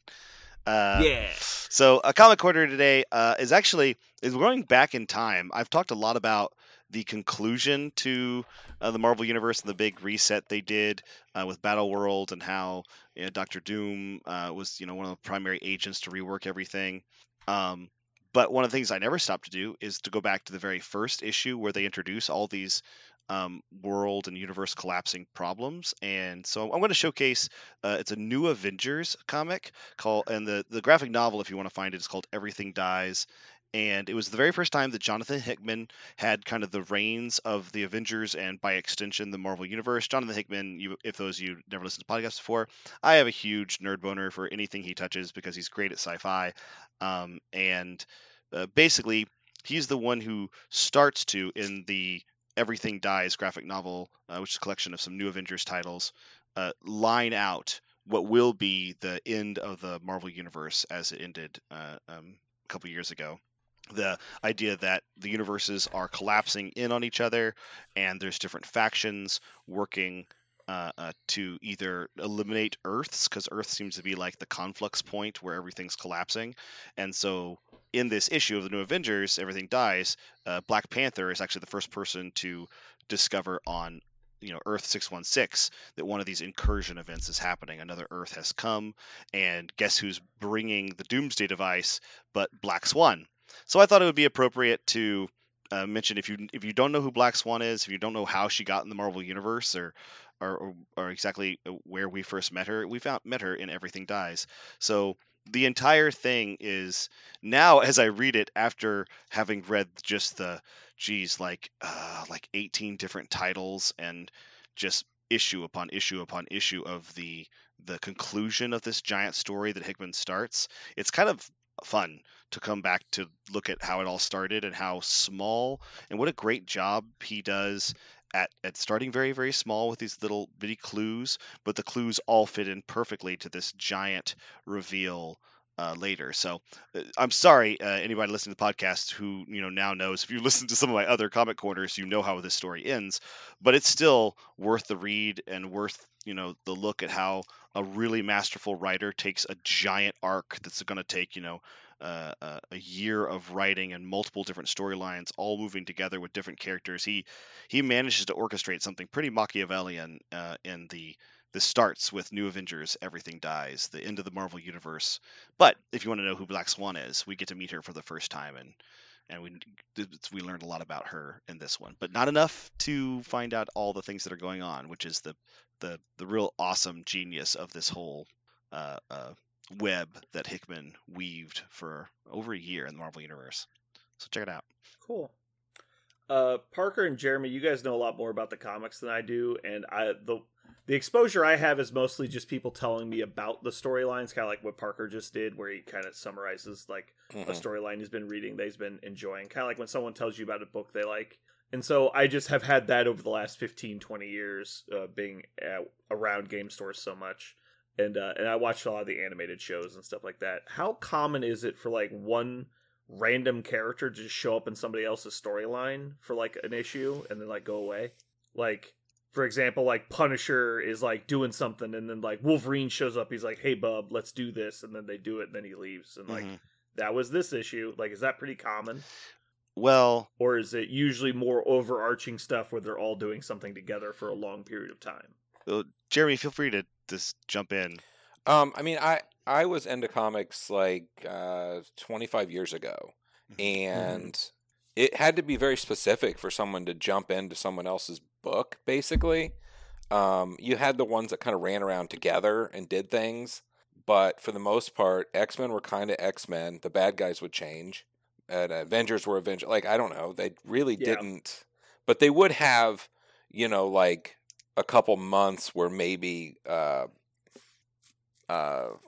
Fantastic Four were helping out for some reason and, wrapping some shit up with Galactus or whatever. But for the most part, people didn't just poke their head in and say, hey, that wasn't really... So as an example, I remember watching the Fantastic Four cartoon, and Spider-Man would show up for an episode and be like, "Hi guys, I'm Spider-Man." But it felt like cross-promotion more than anything.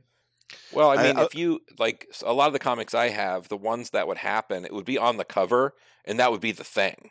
Spider-Man would have Punisher drop in, and it would be a guest artist and a guest, and it would be a big deal. Okay. But again, that's 25 years ago. I don't know what they do these days. Gotcha. Well, I was just thinking that if, like, Iron Man ever teamed up with Silver Surfer, they would be alloys. Jesus Christ. That's how you get them! Fucking on the back end when they're not expecting it. That whole thing was a setup? No, I actually had that question. Oh, okay. I worked it into the joke. Okay. That was good. That was some comedy. Jeremy's legit upset that he got that hard. Yeah. I've been got that hard before. You had me on the hook for 10 minutes. You have to reel him in when you're ready. And then of course I got alley-oop by Parker, who was like, go ahead. I'm like, okay, I'll tell you what I know. Just handed motherfuckers. I don't trust either of you. Ran into the fucking wood chipper on your own. I don't trust either of you. He's like, that's not my bad. Sons of bitches. Elden Ring never did that to me. Yep. Elden Ring never betrayed It would never me. do that to me. Wait, hold on. That's all it does, is set you up for success and then fucking slap it down. Slap it down hard. Murder That's true. you on fucking repeat. Yeah. I will say that in the classic, in the kind of the classic comic book era, like not the super classic like the 60s, 50s and 60s, but I would say like 80s and 90s, the crossover was super, super important, but it was all about making money. It's like, can we get Wolverine and Spider-Man on the same cover so people will buy this shit?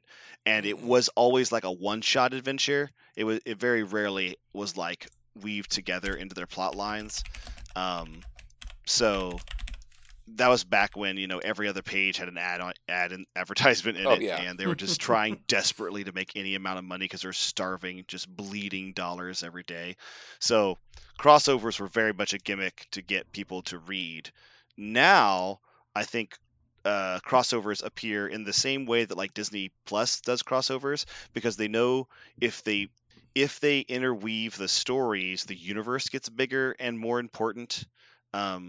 So now, like, for example, this new Avengers comic, by like issue 2, it's not just Black Panther, but it's Iron Man and Black Bolt and Mr. Fantastic and Doctor Strange, and they're all in Captain America, and they're all there, and each one of their individual roles in the rest of the story will play out in the new Avengers series, but also in their individual series. So that kind of entanglement becomes really important in like post 2010 more modern storytelling in comics, because they're wanting all these stories to be entangled. By the way, it does make them money because it makes you feel like you need all of the issues to understand the story completely. So what a tangled web they weave. But unlike the original method, which was more like a we need to make money on this kind of smash and grab style, let's see how many people buy this crossover issue. Now it's, can we get them to read, a lot of different issues simultaneously, instead of one big crossover special. All of that you just said, I couldn't hear anything after the word Blackagar Boltagon. Blackagar Boltagon. I thought you couldn't hear anything after Alloy. Nothing. I've got nothing. It's just circus I've got music, nothing. like 100 decibels in your monkey clanking cymbals. Yeah. All right. Well, I think that's going to wrap it up for us today. Thanks for hanging out. Hopefully you had some fun listening to Jeremy's anguish live.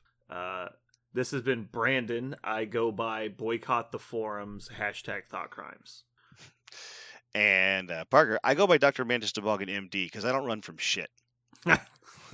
This is Jeremy. Please don't use beams in your games. And this has been Parker is Grunting.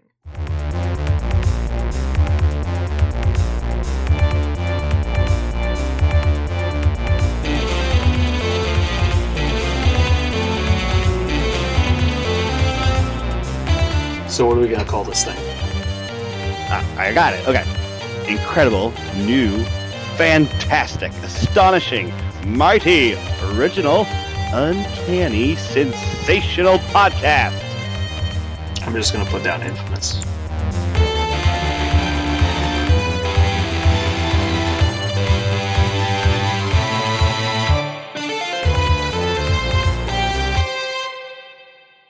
We did it. We got another episode in the can. Perfect. Which is where Jeremy spends all of his time nowadays. In the can. Yeah. Okay. I don't know. So, how was your guys' week? Oh, my kids' baseball stuff is starting, so that's kind of that's like a lot. They're like, "Hey, guess what? Meetings next week for coaches." I'm like, "Cool." So I go to the meeting. They're like, "Guess what? Practice starts Monday." I'm like, "What?" What? I'm like, "What?" I thought we were. Oh, yeah. So it's like all of a sudden a hurricane of stuff. Yeah. So pretty busy. But that's cool. Did you have they been in baseball for a while? Yeah, they started playing t-ball when I think they were like 4 or 5. We've done every year except the COVID year where the world was shut down. But yeah, we've played every year. Nice. They're actually getting, so they're 10, so they're actually getting like strong enough to throw a ball hard. Like we're playing catch and like Eli's throwing zingers and like I'm like, will you stop? Like you're throwing it too hard. Like quit it. But it's the first year they've actually been able to like throw the ball like hard and catch like crazy throws and, you know, just play baseball really. Nice. Yeah. Sarah, we're bringing Cecilia to swim lessons every Saturday. And the goal is, or her goal is, to do like swim team stuff. So I'm really excited about that. Literally, I am. Actually, I am. I am terrified. I have had so many middle school students, like young girls, decide they want to be, soccer players, and so they play on rec soccer leagues. And then, I get the email, bling, this student has a concussion. You cannot let them see, anything bright. They can't use their computer. And then like 2 weeks later, bling, the student has a concussion again. Make sure that they are. And I had a student a couple of years ago that she got so many concussions her 8th grade year, they told her, you can't do anything anymore. And like, what do you mean anything? Like, you can barely, like, we don't even want you to get in a car. Like, you might die if you play any soccer or run quickly. And I know that was an extreme example because she had so many concussions, but I mean, she just played soccer. It wasn't like she was like, she wasn't boxing or for a living or anyway. Even in my very, very first game of volleyball I ever coached, game 1, second point, wham, girl gets hit in the head with the volleyball, has a concussion, straight up a concussion. And like, it's like, that's not even like, she just stood there and she's got a concussion. She wasn't even playing aggressively for the ball or something, just hit her in the head. So I was watching stupid videos this morning, and there was a like remembrance of there was one day a Major League Baseball hitter, I want to say he played for the Orioles, he hits a foul ball into the stands but came like right off the end of his bat, so it was coming in very quickly to like the closer stands, hits a woman directly in the face and breaks her nose. And so they stop the game, they rush medical crews over, they stop the bleeding as best they can, and they put her on a stretcher, and they're starting to take her up the stairs. And so they resume the game, and the guy hits another foul ball, and it hits her in the leg, breaking her knee while she's on the gurney going up the stairs. That's and not the guy real. just like dropped to, no, it's a real, you can look it up. This was like 20 years ago, and the organization like brought in her whole family for like a big meet and greet with all the players. They did everything they could to get her to not sue them. Wow. Yeah. That runs. It's like that Scott Sterling. You ever see Scott Sterling?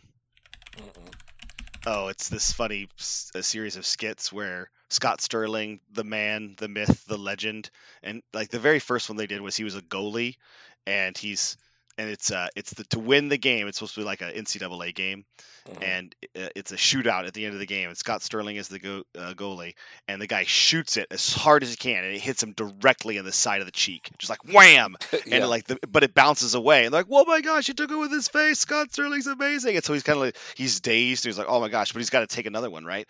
And so he's going to leave him in. He's going to leave him in. And he goes, he shoots him again, and he dives for it, and it hits him directly in the chin, and his head like whips back, and he's laying on the ground like, Scott Sterling is amazing, and he goes, and they got to go for the third kick, and so the ref comes over to like check on him, and he's just like unconscious on the ground.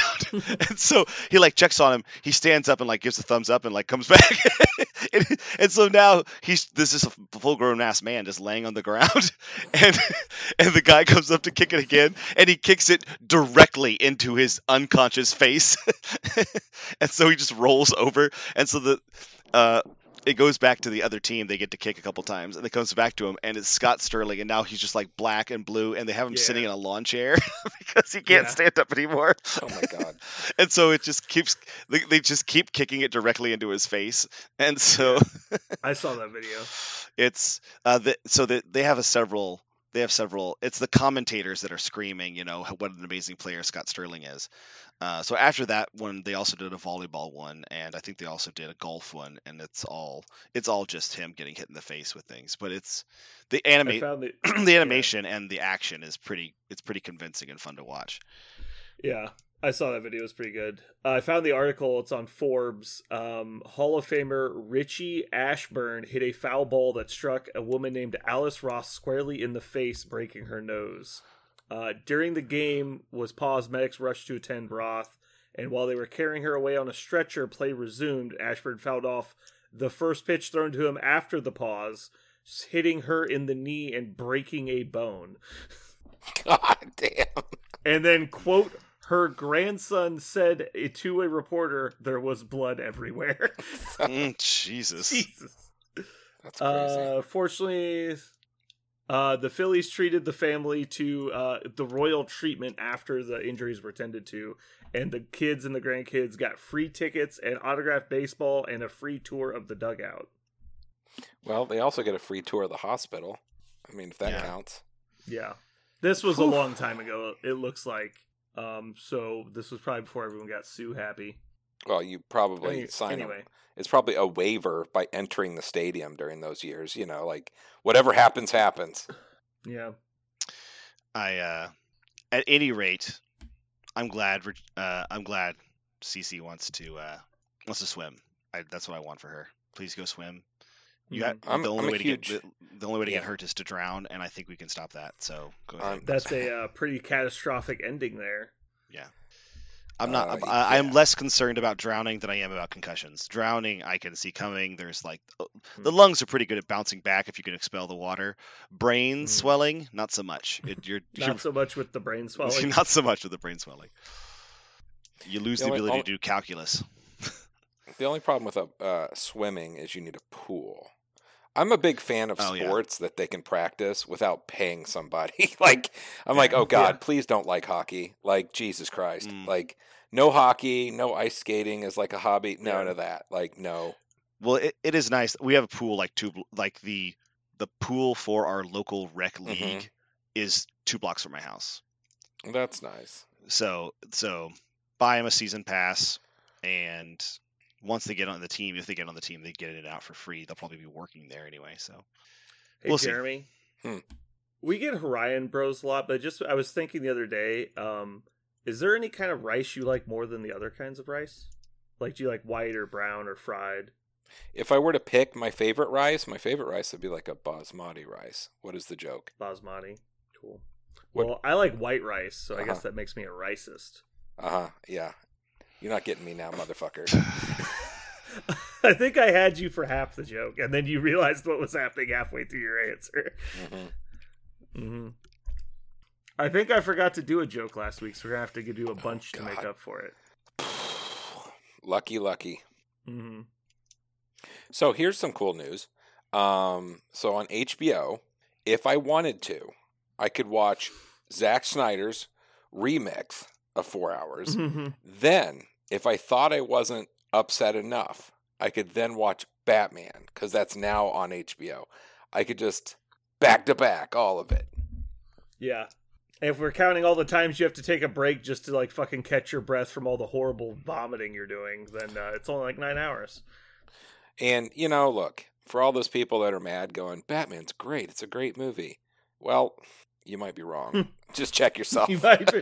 Remember when I was like, yeah, I don't buy it, when you're like, it was really good. It's, well, I feel like it needs Brad Pitt or something. Batman just isn't enough. It's just not enough. My kids were like, yeah, Batman's on HBO. And I was like, yeah, Cool. We're not watching it. They've actually seen it twice at the theater. They conned their grandparents into taking them. Like, you guys are so rude. Oh, boy. Cool. Well, I guess as a small update, we've been remodeling our store, The Geekery, in Shawnee, Kansas, if any of our listeners are local. It's coming along quite well. Hopefully by the time this actually gets posted, it will be basically done. I think it's pretty cool. They'll be offering free beer and hot dogs to order for the next free 6 beer months. And hot dogs for the next 6 months. No, free beer for 6 months. That would be an expensive tab. But in all seriousness, on April 30th, we are doing a grand reopening. If you want to come and hang out, and we're doing a bunch of raffle giveaways. And so if you come up. Every time you play a game, you get a raffle ticket. And every time, or if you come up and work on models like assemble and paint, you get a raffle ticket. And then we're going to have a bunch of different drawings throughout the night. We're also giving away free pizza and free soda. So that will be a fun night. Is that on Saturday? Saturday the 30th. Ooh. So it's like 10 days from now. Not this coming Saturday, but next Saturday. Mm-hmm. Okay. This is some really adorable news. Oh, yeah?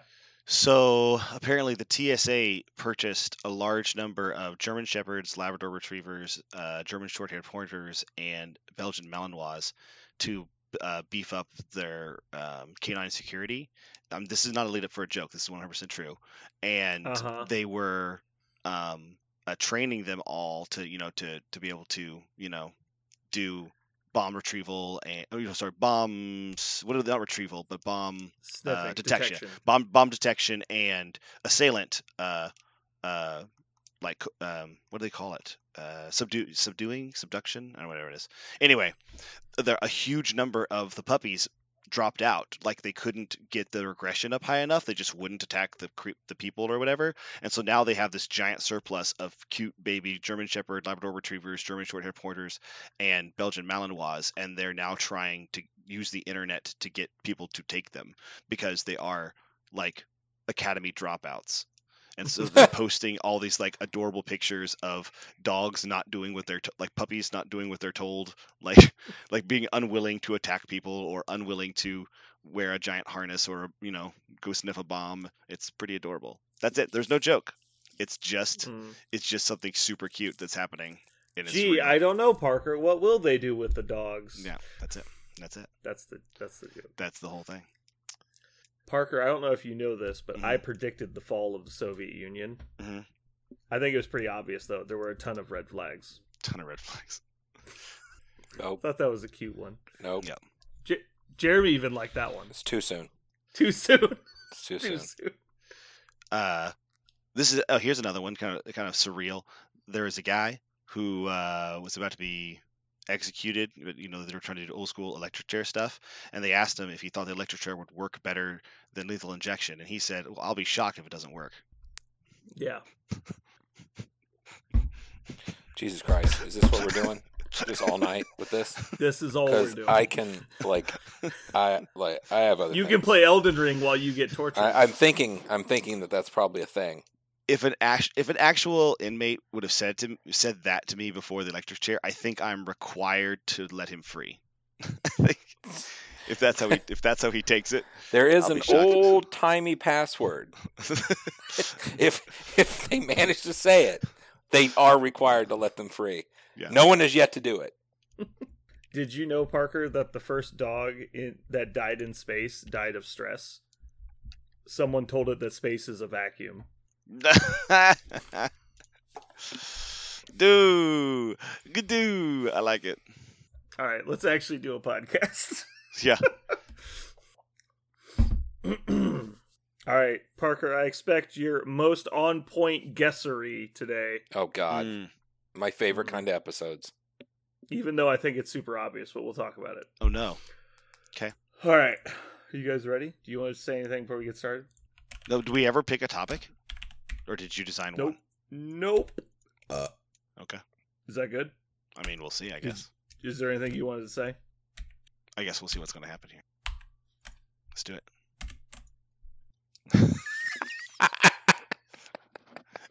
That is awful.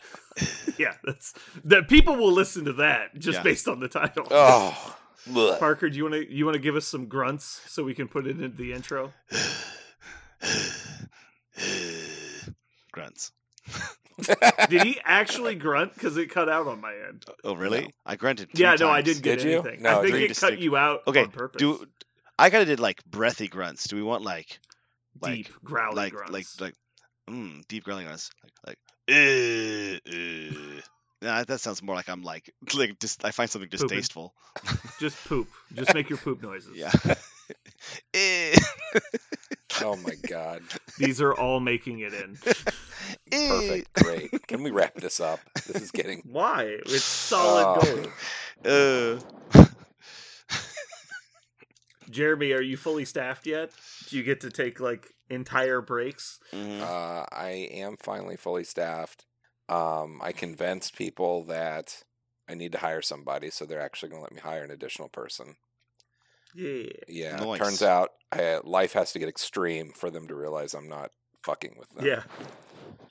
Did you just walk in covered in gasoline holding a box of matches and you're like, let's do this? The equivalent. Go. The equivalent. Jeremy is ready. The equivalent to that is, hey guys, I'm not doing this like this anymore. I don't know what you're going to do about it, but I know what I'm going to do about it. And they're like, whoa. Hold on. So yeah, I don't know how many days you think it is before I snap, and I don't know either, but I know how many it's not. Which is 10. You're like, ooh. Jeremy brought a chainsaw to work. Maybe we should hire somebody. Yeah. All right, cool. When I play all my cards, it's like I'm all in. So they definitely made me play all their cards. Yeah. I like that about you, Jeremy. You don't do things by halves. You got to nuke it from orbit. That's the only way to be sure. I actually did have a question for you, an actual serious question. Do you still have all your drone stuff? Yeah. How stable are they, and how good is the camera? Oh, no. So the Phantoms are really good and really stable. I don't have any of that anymore. I just so you got rid of like your big stuff? Yeah, I just have the racing drones. I just have those. But no, the Phantoms are really good and really stable. So the racing drones are only good at high speeds. They don't like hover very well. Correct. They don't hover for shit. No. They move forward very fast.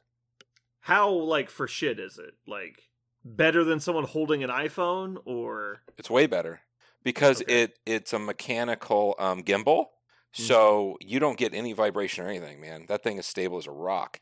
And that's the Phantoms, or that's your racing drone? The Phantom. Okay. The racing drones aren't good for any of the footage. They're not good for shit. Okay. I was just thinking I wanted to do like a walkthrough video, and I was thinking something like a drone might be good, but I can also just put my tripod on a cart and push it around. So the fun thing to do is if you knew anyone in the actual community, I'm not one of them, but they have the mini drones that are real tiny with cameras on it. They could fly around the whole fucking store and do laps and shit and take you a really cool... That's kind of what I was thinking, is have someone do like a dynamic fly-through kind of thing. Yeah, they have tiny drones that do that, and people are really like good at it. I am not one of them. Okay. All right, cool. Well, let's go ahead and wrap it up then, unless you guys want to talk about anything else. This will be a little bit of a short episode, but we didn't have a lot to talk about. Deal. I mean, we don't want to disappoint those in Gurney. Yeah. Guernsey. Guernsey. Damn it, I've offended them again. Guernsey. A gurney is something this is Patreon content. People need to pay good money for it. A gurney is what they did to that poor woman who got smacked in the face by two baseballs. They strapped her down to a fucking gurney baseballs so she wouldn't fall down the stairs, and then she got struck by a baseball and broke her fucking knee. Over and over again. How shitty of a day you would be having. You got hit in the face by a baseball to the point where they had to put you on a stretcher. They strapped you down and tried to stop the bleeding out of your face. And then while you're strapped down, not looking at what's happening, you get struck by another baseball in the knee. Oh my God. Yep. That would be the shittiest afternoon So that reminds me, like, did you ever see the movie Magnolia? Like, it's a really old. Well, it talks about random events that are real, and it's like these random things are random, but they're real. Actually happen. Yeah. And one of them, they show a helicopter scooping up water from a lake and to put on a forest fire. Well, they scooped the water up from a lake, go over the forest fire, and drop the water, and there was a dude scuba diving. So the dude's flying into the fire. What? Yeah. So, oh boy, that would have been also a shitty afternoon. Yeah, so there was several. So events how like did that. Bill burn to death while scuba diving? Yeah. Well, it's an interesting story. Yes, there's several things in Holy Magnolia at the shit. beginning that are that kind of thing, which are just, oh my god, I'll never forget that one. The dude's I would love to imagine he just falls out of the net and he's just like flipping them the bird on his way down. Oh, like, man. you guys. Yep. Oh boy, That is awesome. Isn't that crazy? fucking amazing. Pulled up a scuba diver with a helicopter. And dropped him into a forest. Into a fire. Yeah. Oh Spare, boy, that's a good one. spare a thought for that poor asshole. Man. I mean, if you're going to be in a fire, I would imagine one of the types of clothing you would like to be wearing is a wetsuit, but But not He was also fucking. dropped You just from, got like, sucked up. 100 There's It no might way be you have extremely like flammable, but I there's think no they're way you know mostly which rubber. way is up, right? If you oh got sure, but like pulled the problem is they into it. dropped him, and they Yeah. were probably several hundred feet up, so Yeah. he probably died on the way down, hitting all the burning branches. Jesus. Okay, yeah, that sucks. Talk about like bad luck days. Like, just what are the fucking odds? Oh man. Alrighty, well let's go ahead and get out of here. Thanks for coming, everybody. Huzzah.